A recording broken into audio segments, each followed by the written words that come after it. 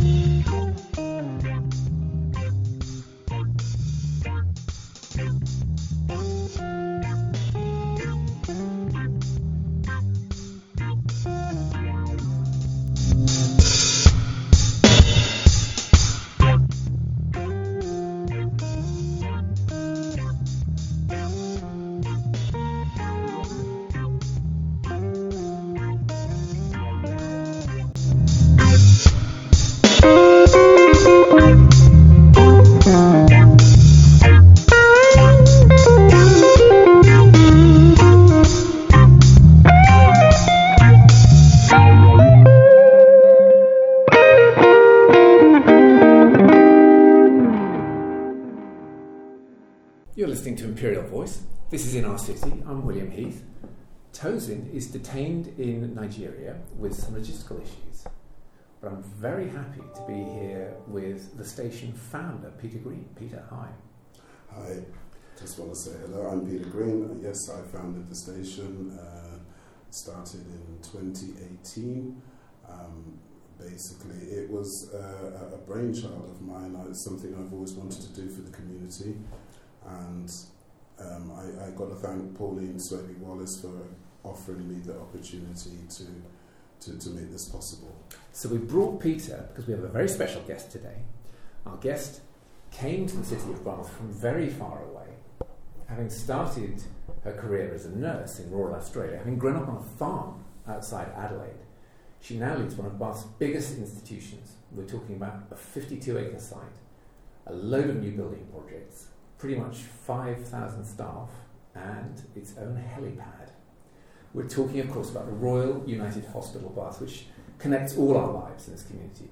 And our guest is the Chief Executive of the group, Cara Charles-Barks. Cara, welcome. Hi, William. Lovely to meet you both. Hi, Peter. Well, listen, so tell us about the farm in Australia. That must seem a long way away now. Yeah, it does. I mean, farming's a funny life, isn't it? And so we had sheep and wheat, and when I was very young, we also had dairy cows. Okay. But anyone that runs dairy cows knows that it's quite a commitment, actually. So you get up early, don't you? Yeah, and I often chuckle to myself because it's quite funny. So I remember little things, as we sit here over a coffee. Our cups of tea when I was little always had cream on the top because it was right. Fresh cow's milk. But of course, it's an acquired taste, isn't it? And as we've got much healthier, we don't do that sort of thing anymore. But when we get even healthier, we realise that actually it's quite good for you. Well, it's all fully natural, isn't it? It is absolutely. That sheep have a secrets of death wish? No, I don't think so. I quite like sheep, actually. Yeah. I think sheep are... Well, so it's quite interesting. So we're at home in the UK. In the springtime, we get the spring lambs, so we can see them over our back fence. And I think the lambs are hilarious. Yes. They always run around in a bit of a posse. They are like a group of naughty schoolboys, I think, and they've all seem to have their own characters. So is that sheep for wool or sheep for kebabs? Sheep for wool. For wool. So okay. Merino sheep is the sheep that we have. Yes, that we okay. have in Australia. Yes, right. yes. Okay. And did you get involved in working on the farm and stuff? No, I was a big disappointment to my dad. Actually, I think I always had my nose in a book. But he got you a proper education. It did get me a proper education. And that took you into nursing? Yes, absolutely. So just talk us through that, the first experience of nursing. Yeah. So I always wanted to work in health. So I was always really fascinated by medicine and all things medical related. So all of my games that I used to play when I was little was, I was the doctor or the nurse and I was fixing whatever up. And so I always was fascinated with the care profession. I felt very lucky to be a nurse, if I'm really honest with you, because nursing's an amazing career, and it has afforded me an amazing career. I've done so many different things. So from the outside, it looks like really, really hard work, but one which brings an incredibly strong motivation. Nurses seem to be some of the most motivated and committed and dedicated and driven people. Well, I think if you put it into context, when you're a nurse, you're often caring for somebody when they're vulnerable, they're exposed, they're not feeling very well, and the trust that they place in you at that moment is really special, and it's a privilege, if I'm really honest with you, and the difference you can make for somebody that you're caring for through being kind, through the attention that you give them, through the care that you give them, through the fact that just being able to sit quietly with someone and hold their hand is a really special thing to be part of. And I love that. And actually that's why I do what I do today, because those things are still really, really important to me. And as a nurse, you're ready to care for anyone, aren't you? Anyone who's put in front of you. Absolutely. So there's no kind of judgment or limit to the empathy. Although my husband would say otherwise. Okay. He doesn't think that I'm a very empathetic nurse either. So I suspect there's always a fine line, isn't there, between he says you've run out of everyone else and then you have your husband. Okay, that's legitimate, I suspect. That's absolutely reasonable. So, that's a huge decision to come from Australia to the UK. What led to that? So my husband's English, okay.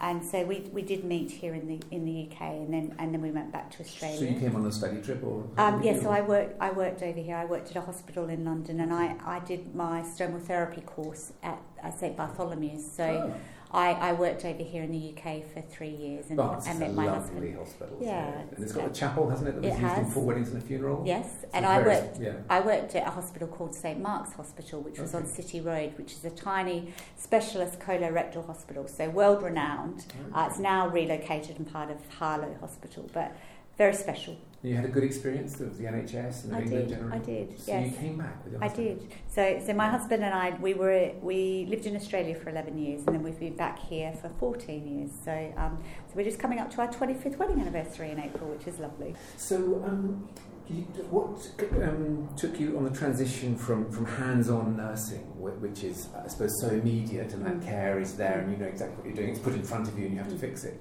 into management and oversight and a leadership role? So it was never a deliberate choice on my part, but I think I've probably always been quite driven to want to do more. So ambitious? Yeah, so ambition is, and ambition is a good thing, I think. I mean, and that's less about being ambitious for me as a person, and much more about being ambitious for what I'm able to do for others. Right, ambitious if for that impact. makes sense. Ambitious for outcomes. That's right, because you know, people would describe me in this role as being ambitious, but actually when you scratch the surface, it's about the fact that I'm really ambitious for the quality of care and the experience we give the people who use our services here at the hospital. And importantly, from my perspective, ambitious for what we can offer our staff. Making sure that, in fact, we are one of the best organisations in the country to work for, because if we're looking after the people that work here, that gives them the space to look after the people that need their care as well. So they are inextricably related from my perspective. And do you find that your professional background as a nurse, as a medical professional, does that stand you in good stead in managing 5,000 sort of quite unruly staff, or do you find there's a sort of prejudice against, an administrative or managerial class? So I think having a clinical background is a real benefit, and part of my job is to create hope and connectiveness for the team in the organisation. So I was smiling when you said unruly, because actually I would never describe the team here as unruly, because actually they're really united and focused on their commitment about really wanting to offer the best, and that's really nice. It makes my job so much easier, and actually my job is to unlock the things that stop them from flourishing and doing the things that they need to do. So I suppose there's a perception of consultants, as being, because they're very highly educated and developed people, and they've got incredible sort of, in the nicest possible way, they probably always know best. Yeah. So I've worked with consultants throughout my career, and I've always got on very well with the consultants that I've worked with. I think one of the things is that I always come from a position of mutual respect. It takes time to build that relationship. It takes time to build that respect.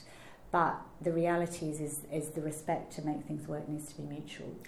And part of gaining consultants that you work with respect is, you listen to them, you're interested, you seek to understand, you're curious. You have grown-up conversations with them, and you include them, because actually I think sometimes with consultants, when relationships break down, and when I think about where I've seen that happen in my career with other individuals, it's almost that happens because consultants don't feel engaged or included. Yeah. So this all comes back down to, but that way I would build a relationship with our consultant medical staff is no different to the relationship that I would build with a member of our housekeeping staff, our portering staff, one of our HCAs, our nurses, our finance team. Yeah. So managing consultants is the same discipline as managing people generally. And it's a bit about being able to understand what matters most to that individual and taking the time to get to understand that. So how do you find the British NHS system compared to your experience in Australia? I guess I'm used to it now after 14 years, but I think my initial impression would be is that it felt very bureaucratic. The Australian model is much more clinically led. So in Australia, if you come back to hospital-based care, nurses and doctors really ran hospitals. So as a nursing director in the hospital I came from, I would be responsible for setting the tone for nursing care, but I also operationally ran the organisation as well. So in this country we have a slightly different model whereby you do have the manager infrastructure, so people will be in management roles without a clinical background, even though the job is the same. It was just that in Australia you tend to have a clinical background. But again, the thing is that it's about recognising the skill sets and the qualities that people bring to that partnership. And I think the one thing that I noticed when I first came to the UK was I would often be meeting people and they say, well, that's just management. And it took me about 12 months to realise they were talking about me, because I still saw myself as a nurse happening to be in that management leadership role. But because I was in a manager role, I had the manager badge. There's definitely a cultural divide, isn't there? So I've worked really hard in my career here in the UK to break that down. And as I said, it's not... everybody has different skill sets to bring to the table. Being a manager in the NHS requires a craft and a skill that is as intensive and requires as much study and investment as somebody who's got a clinical skill set that they've developed and honed over time. And is that it's just different things. The legislative environment and the rules and regulations? Leadership can be quite hard, if I'm really honest with you. Sure. Leading well and honing that craft so that you understand the business and you're able to they are different things, but actually if you can bring clinicians' vision and ambition and drive together with that management skill set that can help unlock some of the things that might be blocking them, that's actually where the magic happens, because that partnership is really, really pivotal. I mean, it is perplexing. I completely hear what you say about the NHS being quite a bureaucratic organisation. And you'd think, well, we've had it for over 70 years. We'd have got quite good at it by now. I mean, we know there's resource issues. But you'd have thought that it would be running quite smoothly. And yet it's almost as if every government that comes in feels they have to reorganise it, isn't it? And I think I reflect on this quite a bit, actually. And I think one of the and it is quite political, but it is quite political comparatively than in Australia. So you are we are always politically beholden to the current passions of the Secretary of State or their areas of focus, and you've seen that whereby Jeremy Hunt had a particular focus around safety. Sajid Javid at the moment's got a particular focus around discharge and people not being in hospital for a long period of time. So every government will have their areas of focus, and that overrides that. I think one of the challenges, of course, is how do we in these roles continue to look very long term about where we want to get to with health, because actually potentially governments can change every 4 years. And of course, when they're thinking about their long-term policy, they are obviously quite rightly looking to see, well, what can I land in the next 4 years?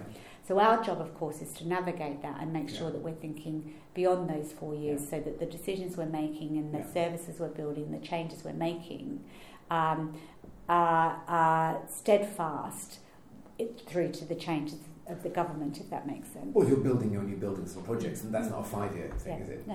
What's your planning horizon? How far out do you look? So I think we use a number of horizons, if I'm really honest with you. I mean, we will always look up to 5 years, because those are that's almost about getting the things right now, but also building the building blocks, and then we'll use it in 5-year tranches. But we're also doing a piece of work at the moment in the hospital around resetting our vision and ambition for the hospital. Coming out of COVID, we are different, and we need to do different things. And I'm very passionate about people, and I also want our story as at the RUH to be really simple.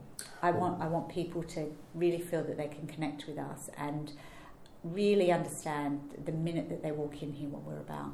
We want to dive into that next, but I think let's take a little break, and we'll have your first hit. Very pleased to hear that you've chosen superb disco hits. What do you think, Peter? When Doves Cry? Absolutely. Yeah, Prince? Absolutely. Just tell us a bit about Prince. Well, so I love Prince. I think, he was just a phenomenal musician, wasn't he? He's technically accomplished. He wrote so many songs, and if you read into him, he's taught himself to play so many musical instruments. He was quite feisty about that as well. He wouldn't let any instrument get the better of him.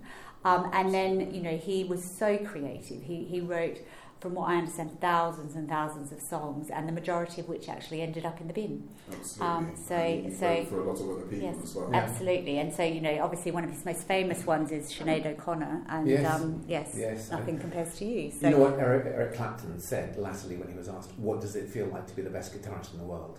And he would say, you'd better ask Prince. Wow. Yeah.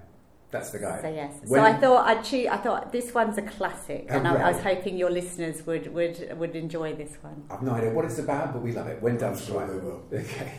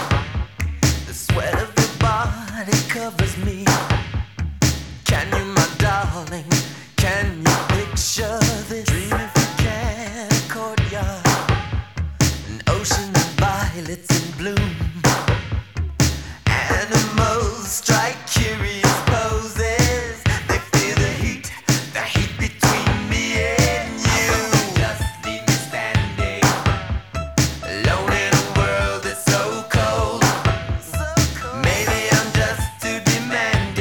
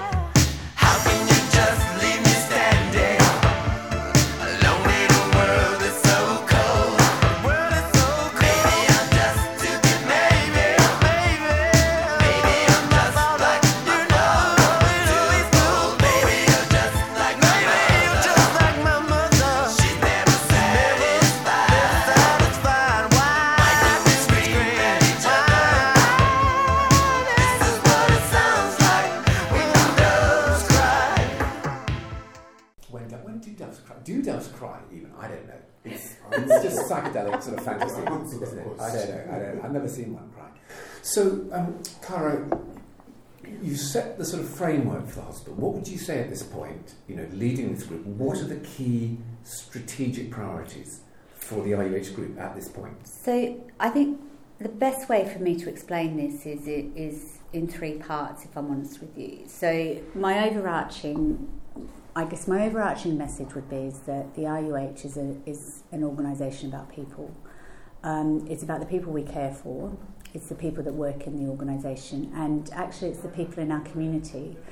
We are not just a building, we are so much more than that, and I'm really keen that we develop our role as good citizens of Bath as well, simply rather than just a provider of health services. Does that mean partnerships and shared projects? Absolutely.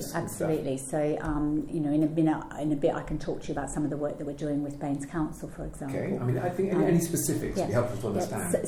So a piece of work that we're doing with Baines Council is looking together at the people that work for us. We are working with the university in May, and we're looking to see... You say the university. That would be Bath Spa University. That's Bath University. Okay, because we have a very close relationship with Bath Spa University. Yes. I expect we'll be starting with Bath University, but we'll also be working with Bath Spa University. It's the flip with us. We started with Bath Spa, and I expect we'll be working with the University of Bath at some point when we persuade them. We have an opportunity with Health Education England to start to explore what might be the new roles that we could develop that are university-based, that actually start to create our workforce of the future. So it's a really exciting conversation for us, because we know that our traditional workforce, be it care workers, social care, doctors, nurses, physiotherapists, all of those roles, there's a really different way that we can start to recruit people into those roles through apprenticeships. But also there will also be new roles that we want to create that's about our workforce of the future, and also workforce that can cross boundaries between health and social care. So that's one part.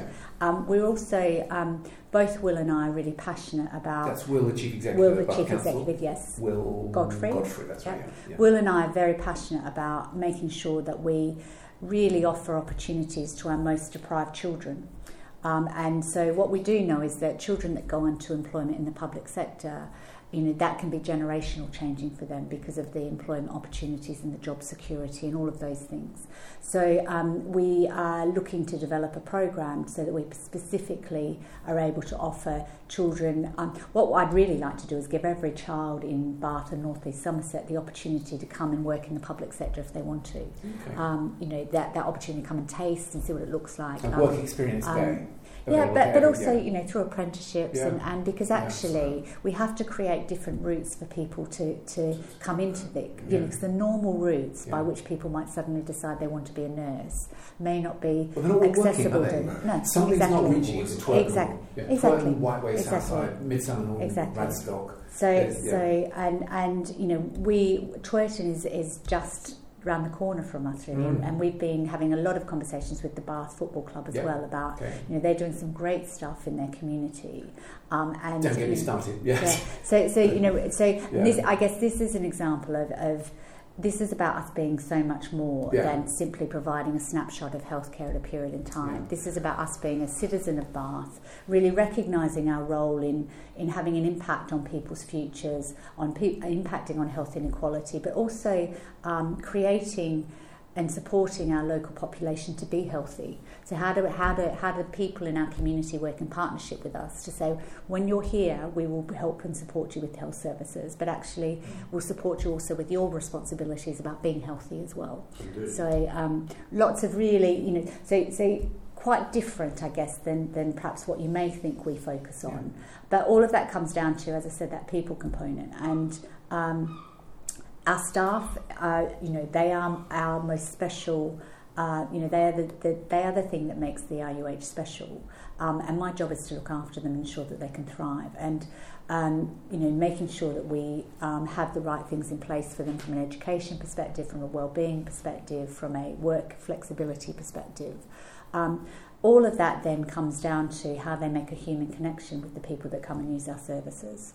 So, the little things about how we smile at you, how we recognise you when you come in, the fact that you feel that we're going to care for you with safety and dignity, and we absolutely, that makes a difference. Indeed. Do you have much in the way of plans for working with young people, in the sense of maybe at school level? And I'm leaning more towards mental health with this sort of question, because I feel that there's a huge void at age where there's a lot of young people suffering from mental health issues, and I think it's not being addressed, if I could be correct in saying that at this time. So we work closely with AWP, which is Avon and Wiltshire Partnership, who are the mental health services that sit across this region, and children's services are driven by Oxford. But I'm really interested in the charities actually that sit in and around Bath, because more often than not, if you think about our mental health services, the formal NHS services, they are supporting at a point in time. By the time people need those services, they're often at crisis point by the time they can access them.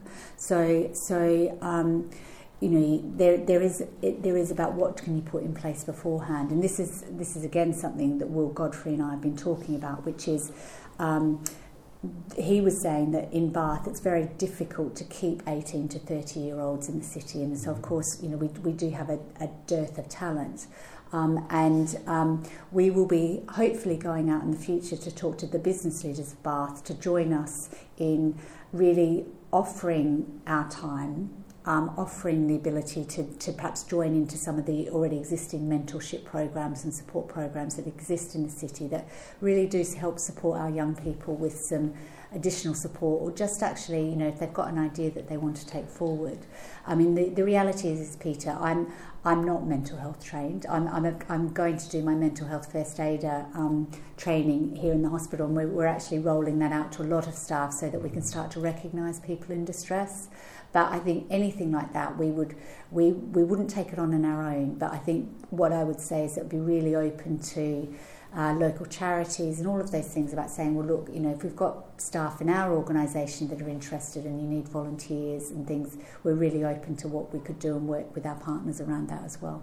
Okay, thank you. So you're listening to Imperial Voice. This is In Our City. I'm William Heath. I'm here today with Imperial Voice founder Peter Green, and our special guest is Cara Charles-Barks, who's Chief Exec of the RUH Group. So Cara, if we go back to the absolutely core meeting to the edge of this, which is the hospital, a large acute trust with 600 odd beds and 5,000 staff, in your mind, when that's working in an ideal way, what does that look like? So I was talking about that this morning actually, because I was trying to describe that. So what I would like, and I'll describe it in a really simple way, but for me it's about when you walk into this organisation and you're going to use our services, it comes back to what I was just saying to Peter about the fact that you are always met with warmth and a smile. You always feel that people are connecting with you. You feel listened to and you feel valued. And importantly, you feel safe and confident in the care that we're providing for you. That's a pretty fundamental basic. And for me, it's about that you that's consistent. So whether you're coming to our emergency department, whether you're having a baby here, whether you're coming to reception, whether you're actually coming to a meeting with me, the reality is that experience is consistent. That for me is almost the foundation stone that we build everything else on. Layering over that, then, what we do deliver then is exceptional care, and we offer care that is advanced from a technological perspective and innovation perspective, and so that the people who use our services, the people of Bath and the surrounding areas, have the greatest confidence to know that actually their treatment will be in line with best practice, it will be at the forefront of new innovation, and that actually we will be supporting them to return home to their communities and families as quickly as possible. A really good example of that, of course, is our new cancer centre that's being built at the moment, which is our Dyson Cancer Centre. And if you come in that way today, I don't know which entrance you came in, but you'll see that we saw billboards. Yes, and we're kind of up to yes. Anyway. So we're kind of up to the building is definitely going up. Okay, so how far through that? So that will be ready to go by autumn next year. Okay. So is that just going to be really special? So it will be an amazing facility that. will be incredible, but actually what we need to ensure is that the experience when they come and visit in this beautiful building is as incredible. And we are the second largest provider of cancer services in the Southwest, which is a little known fact. So, that's a huge differentiator for us about the fact that quality and how you feel, but also with state-of-the-art care and treatment that dovetails together. I think it's a really solid, beautiful vision. It's incredibly welcoming, it's warm, it's consistent. You go in, it's very contemporary and high-tech and innovative. And so if that's sort of where we're headed, how far towards that aim do you think you are today? So I think we're always stepping towards it. I think it's really hard to judge about how far along we are, because I think I've got services whereby I would say, do you know what, you're actually there now, and then I've got other services who have got a journey, so we make sure that we've got that constant learning. If I was really honest with you, I don't know whether we would ever be able to say that we'd ever get there, because actually what I would be suggesting is when you're getting close, we'd constantly be challenging ourselves to say, well, what's next? And what else would we be doing? And the reality in a health unit is always messy, isn't it? You're always struggling with resources and very difficult challenges. So it's always a question of doing your best with what you've got available. Are there particular areas which you think are most urgent areas for improvement and focus? Or you're just embarking on a strategic review, or yes? So we've got so we've been doing quite a lot around how we care for people and what future care models might look like. So lots of work around, well, what would we no longer keep in hospital for a long period of time, that supporting our clinical teams to actually start doing some of their work in the community. Lots of our specialties do this already, and it's about stretching ourselves about what we might do differently. Anybody who has lived in Bath over the last 10 years would know that our emergency services and our A&E department has been challenged. It is incredibly busy. We've had long waits. We know we've had some challenges with emergency, with the ambulances. You can't get anywhere. We've really made a significant improvement in the last 12 months. So in typical NHS fashion, there's always a league table. We used to be very much near the bottom of the league table, 12, 18 months ago. We're actually middle of the pack now. Yeah. That's, again, not where our ambition is. Our ambition is to be in the top 20%, but actually we are absolutely on that upward trajectory. And, we have improved our minor service. We've got a brand new children's facility. We're reconfiguring where our most sickest patients come when they come for an emergency. We've got additional resuscitation areas. So we're doing a lot of work to actually resolve what has been a long-standing challenge for the organisation. So some of those fundamentals of care are really important. I'm really conscious as well that the COVID pandemic has meant that people are waiting so much longer now for their operations. So we have a really big recovery program around that, we also have what is Sulis, formerly known as Circle, at Peasdown. Who's brought that now? Is that you? Yes. That's part of your so we have that. Yes. Hey, that's a nice facility. What that gives us is a standalone. We would call it in our language an elective cold site. What that means is that I don't have any emergencies there. Okay. So it means that you're not going to be under pressure around the fact that you've got a very busy emergency department, and might need those beds for those people that are there. You can protect that operating capacity. Okay. So really exciting. We still absolutely do private work there. Part of the agreement is we have private plus NHS, but actually we've already transferred 700 people off who are waiting here to have surgery there. So it absolutely opens up our surgical offer for this local population. Did you acquire that, or were you just operating it? So we acquired the operating lease. You acquired the operating lease? Okay. Yes. So yes. High time for more music, I think. And I think we're going to go into the hot summer of soul. Someone Burke, Cry to Me. Yes. Peter knows this one, of course. Absolutely. Love this song, Peter, don't you? Yeah, it's brilliant. It's my favourite. There we go. New to me. So thank you very much. That's a brilliant song.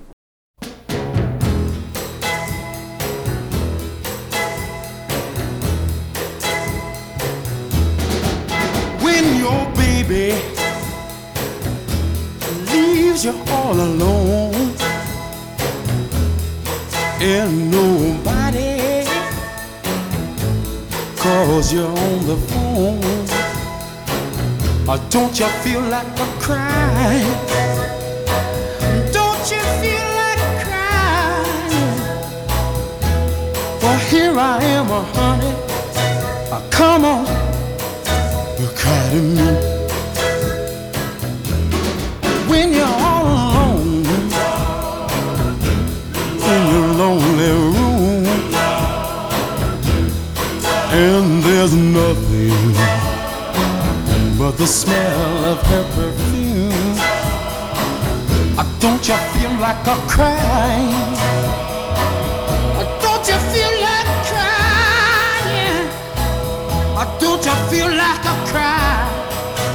Come on, cry to me. Oh, nothing can be sadder than a glass of wine. Alone. Loneliness, such a waste of time. Oh yeah, you don't ever have to walk alone. You see, come on, take my hand, baby, won't you walk with me? Oh yeah, when you're waiting for a voice to come.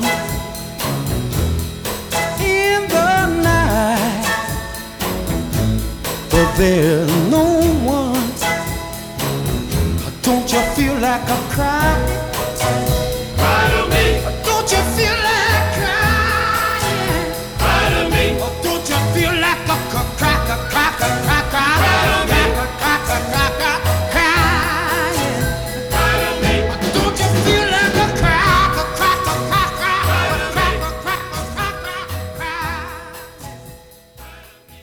Obviously, it's brilliant, isn't it? It's just, I love it. It's a lovely song. See, my street cred with Peter's gone way up. Honestly, Definitely. I think it was already. Did I have I beaten the mayor with their choices? Because you said that they were. Yes. Yes, definitely. So, Cara, diversity is something which is very much on everyone's mind, and I suppose we've been on a journey at Imperial Voice, talking to people, hearing different impressions of diversity in our community. And I think for quite a lot of us, we thought, hang on, what was the problem? And now we're thinking, oh yeah, there is a problem. But what's your perception of that, coming from Australia as you do, and coming as an outsider and picking up the reins?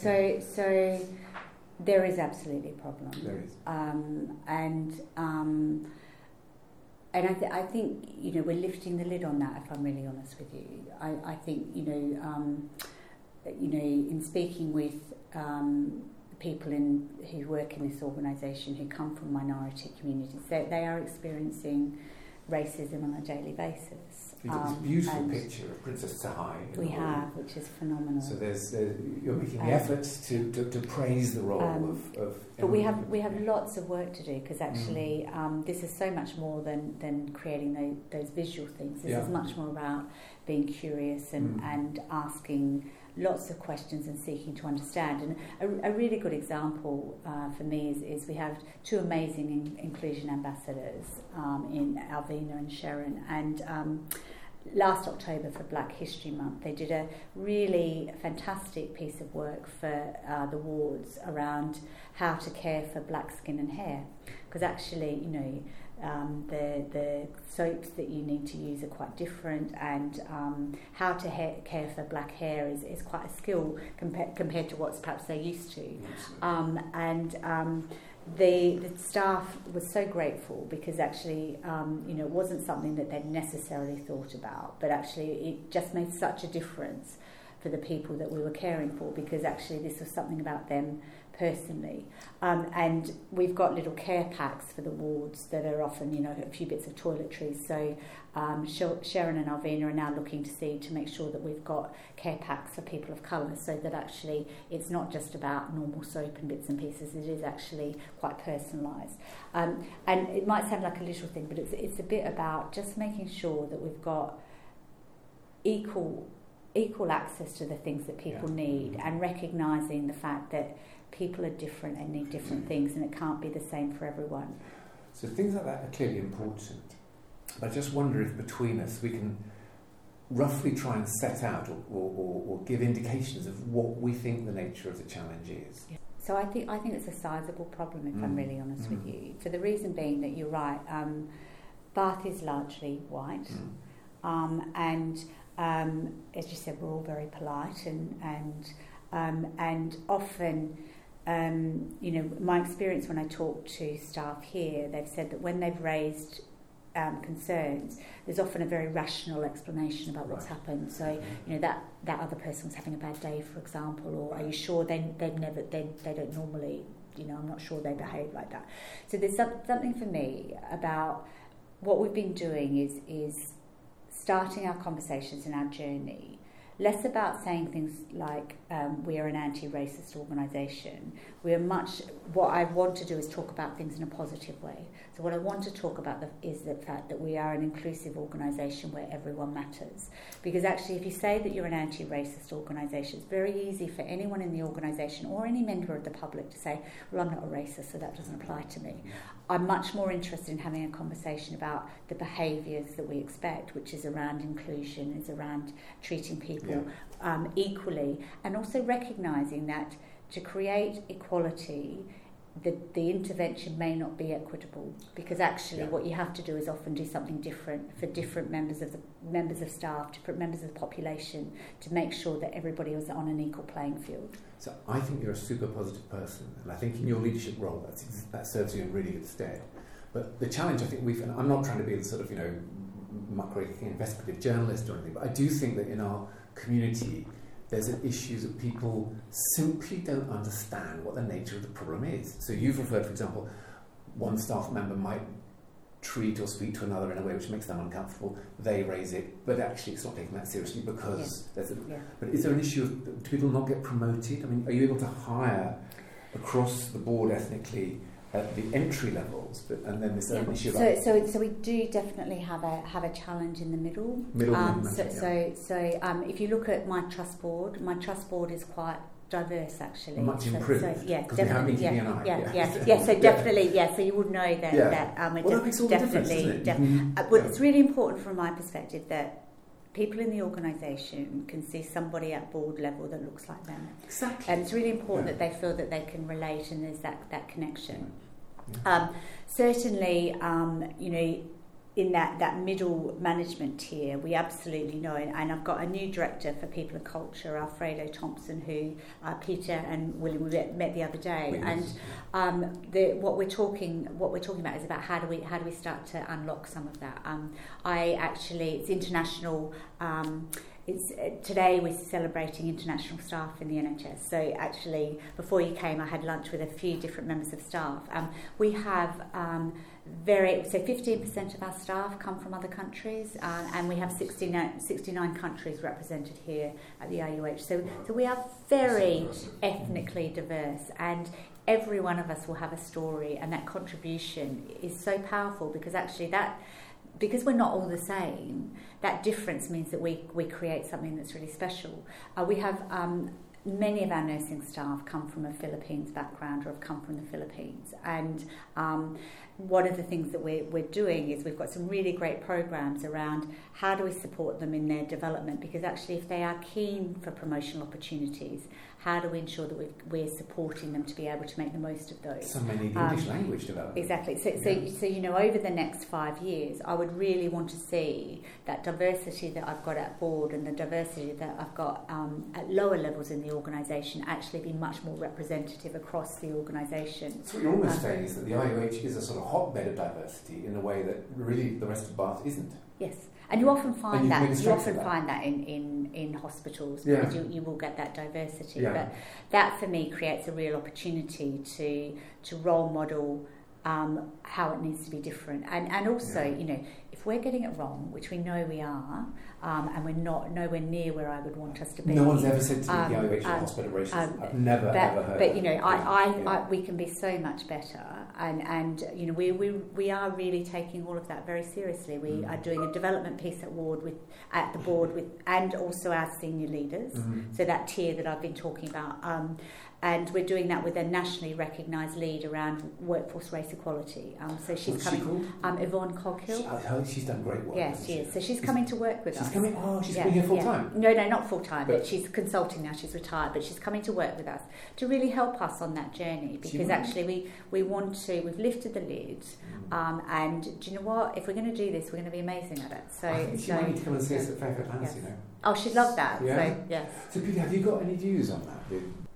I think ultimately, I think it's just to actually see this happen. I think it's important that it happens, and going forward, it just needs to be exactly as you said. It needs to be inclusive. We need to see, more people on the higher levels going up the ranks all the way up. Not necessarily someone trying to take your job away from you, but just to see people reach up there. I believe there's a lot of ambition out there, and I think it's been suppressed by the routes that were made available at that time to get to those points, and it then sort of put people off, if you like, and it was only some people who were had that special passion for healthcare that really fought it and got through. But I think if you can open those doors and make it more accessible, I think you will have a massive influx of people who would love to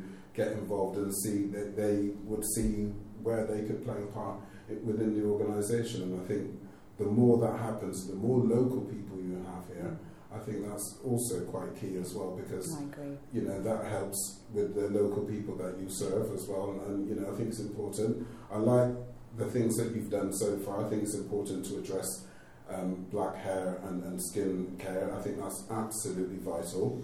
I think that makes a difference. I mean, from my perspective, it's sometimes almost been a deal breaker, because you need to go to hospital, but you're worried that when you get there, you're not going to have the things you need, and to be able to care yourself the way you would if you were at home. So I think that is absolutely vital. I've noticed that the food issue has been addressed as well. That's also very important, because again, when someone needs healthcare, they have to make that decision.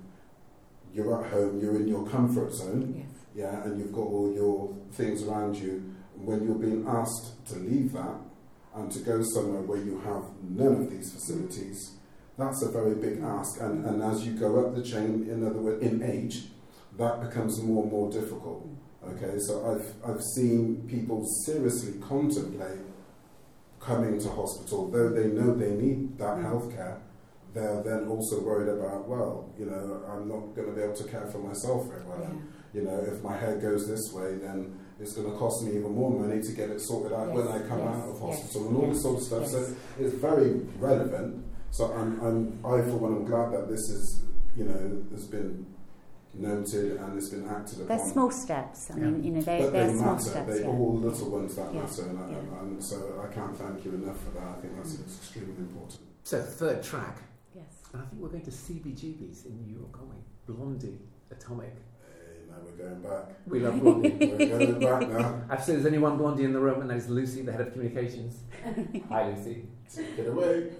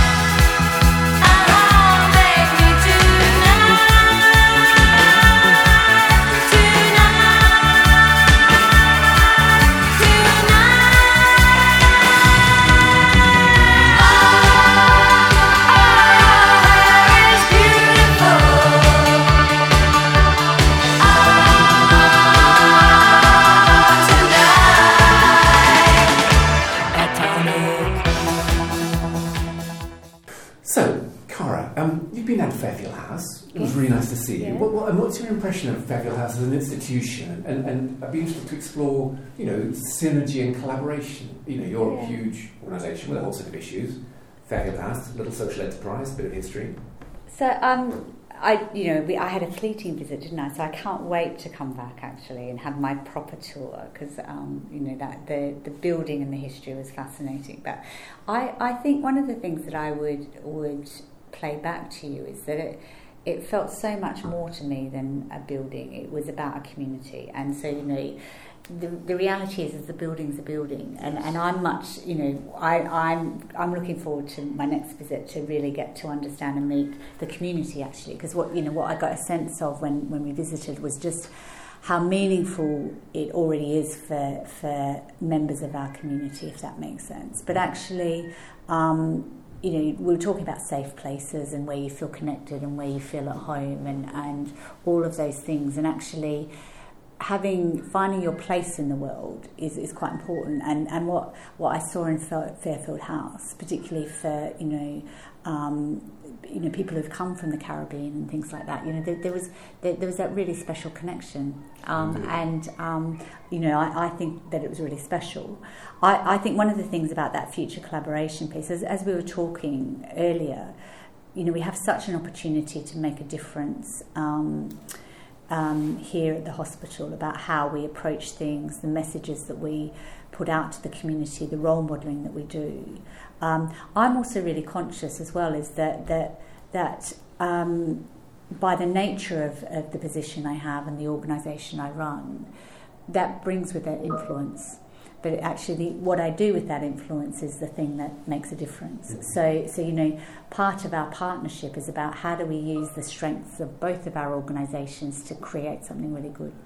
Indeed. So I think, for one quick visit, you've completely nailed what's important about it. And the building is a headache, basically. It's lovely, but it's a headache. That's a lot of maintenance. And it's something like the spirit of the place and a legacy that was for caring for old people and the exemplary way in which that care is done. Indeed. And I think, obviously you carry very significant executive direct responsibility, huge budgets and staffing and so forth, but that power of influence and convening is really, really important as well. I think it's very interesting how a barely formed social enterprise which barely has a budget, honestly our budget would be not even a rounding error in your spreadsheets, but there's a lot of spirit. I am interested in how we can help you achieve your aims and ambitions for the IUH, for change and evolution. So one of the things that's so you just touched on care of older people. Bath and the surrounding areas has got one of the most rapidly ageing populations in the country. Collectively, there is a real opportunity for us to create something very different for how we care for older people. The approach that you take through Fairfield House and that sense of community is probably quite different to what some of the traditional services we have in NHS and social care. So I'm really interested in really better understanding what can we learn from you that actually enables us to create something different, I think, because actually if you think about the fact that if we don't get it right for our people that are ageing, that just invariably comes back to create more challenges, to be honest with you. And I'm very lucky. My dad's 84 and he's a very fit farmer. I was telling somebody earlier today that my poor dad, I make sure he's done at least 5,500 steps every day. I know I get him to kind of make sure he gives me the update. And with him around the fields, checking the sheep and the cows. Because farmers never retire, do they? Right. So, so I'm very lucky to have a very fit and healthy father, but the reality is we also have 60-year-olds in our community who have significant illnesses and their quality of life becomes quite poor. So learning from the approach that you take with your community and that connection with your community around bringing older people together and that sense of, one of the things that is a real challenge for any older person is loneliness. Actually, that's one of the single most things that creates the most damage. I know with the community that you have that actually one of the main things that you do is combat loneliness, because you give a sense of friendship and partnership. Being able to bottle that and start to then replicate that in other communities, I think would be really powerful. I think you're so right. Indeed. And the strange thing is, I don't think the loneliness in our community is it's not exactly a deficit or an error. It's like we're hardwired for it. The people I see getting older in this community want to keep their independence. They want to live alone, even if it's clearly not the right thing for them. And what I see at Fairfield House is partly an exemplary practitioner of social care for the elderly, but it's also a culture. We're coming into your foyer this afternoon, and Peter sees one of the Caribbean elders. He knows her, and he goes and he talks to her, and he helps her into a wheelchair, and immediately she's got a sense of connection and support. And I really admire the way you are with the old people. And that's not your job. You're doing the younger people and the mental health thing. But see, just to touch on the whole culture of this is the way we were brought up. Okay, so it was very much that you did things for your elders, and you weren't afraid to go and do things for your elders, and that's something that just naturally, organically grows with you. And so now we've got to the age, and like my mum was here over the weekend, and it's that thing where we just lock together. We know what we got to do, and we'll go and do that quite happily, and we'll pull out stops to make that happen because we know that it's down to us to provide that care. Now, some would argue the toss and say, well, no, maybe they should, get external help from elsewhere. But no, we look after our own. It's like when we leave this life, we bury our own. We backfill our graves. We do things differently. We have a way of doing things, and it's systematic and it's second nature to us. So, but how you would sort of replicate that here? For me, it's a sense of community, isn't it? Yeah, it is, and it comes back to some of the things that we were talking about right at the start, which is connecting people together, and actually connecting people together is the thing that unites us, and actually, it forms the basis of everything. So how through the things that we do we start to actually build that sense of community further. Cara, we better let you go because you have weighty responsibilities. Thank you so much for your time and for our conversation. You are more than welcome. It's been my pleasure.